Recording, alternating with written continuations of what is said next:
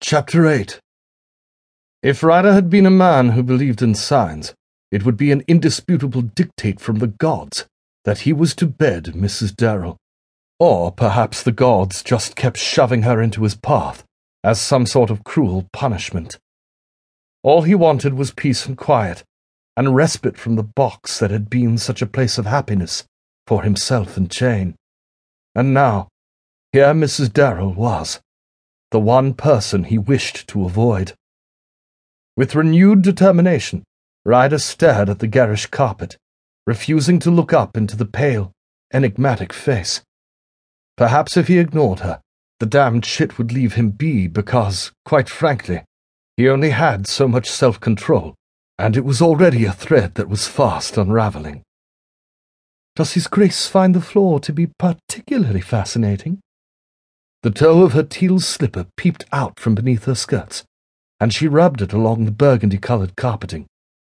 The action exposed her silk-stockinged ankle. I find it rather uninspired myself. His lips twisted, fighting back amusement and the desire to reach out, take that delicate ankle in his grasp, and stroke upward. Do you make it a habit of studying floors? Good Lord, no. But it does seem to interest you. He couldn't tear his eyes from her shapely ankle. Damnation! But he wanted to circle it with his hand and prop her foot on his thigh.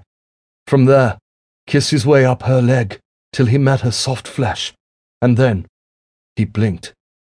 If he wasn't careful, he'd be hard as a ship's mast in a moment. You wish to discuss my interests? I do. Her voice dipped, touched with huskiness. In fact, I have every intention of finding out what pleases Your Grace. Indeed. This was fast heading to him sliding his hands up her skirts, and he was certain that, once committed, he would be unable to untrench.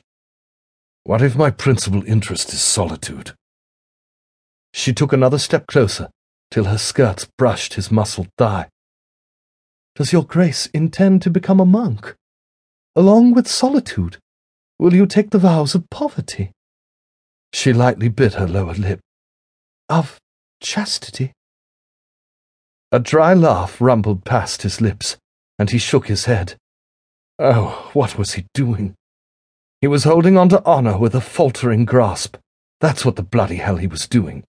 Yet, to his own shame, he wanted to see how far she would go.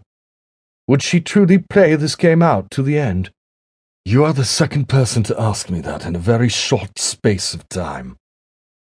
Is there any truth to it, then?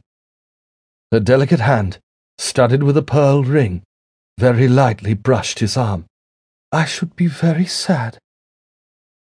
Lust slammed through his body at the not-so-innocent touch. Her hand was so light, and yet firm upon his body. He could only imagine those slender fingers wrapped around his cock. Why should that sadden you? I should be bereft of that marvellous body of yours. She stroked his arm, bending ever so slightly, so her breast pressed against her corset, into 2 delicious rounds. But then, I could go to you for my confession. It was tempting to look up and see if her angelic face was flushed with need, but he forced himself to stare straight ahead. The carpet. He could focus on the carpet, not on her hand, tracing over his arm. Confession, he prompted, damnably curious to see her in this new role of seductress. She was doing a remarkably good job so far.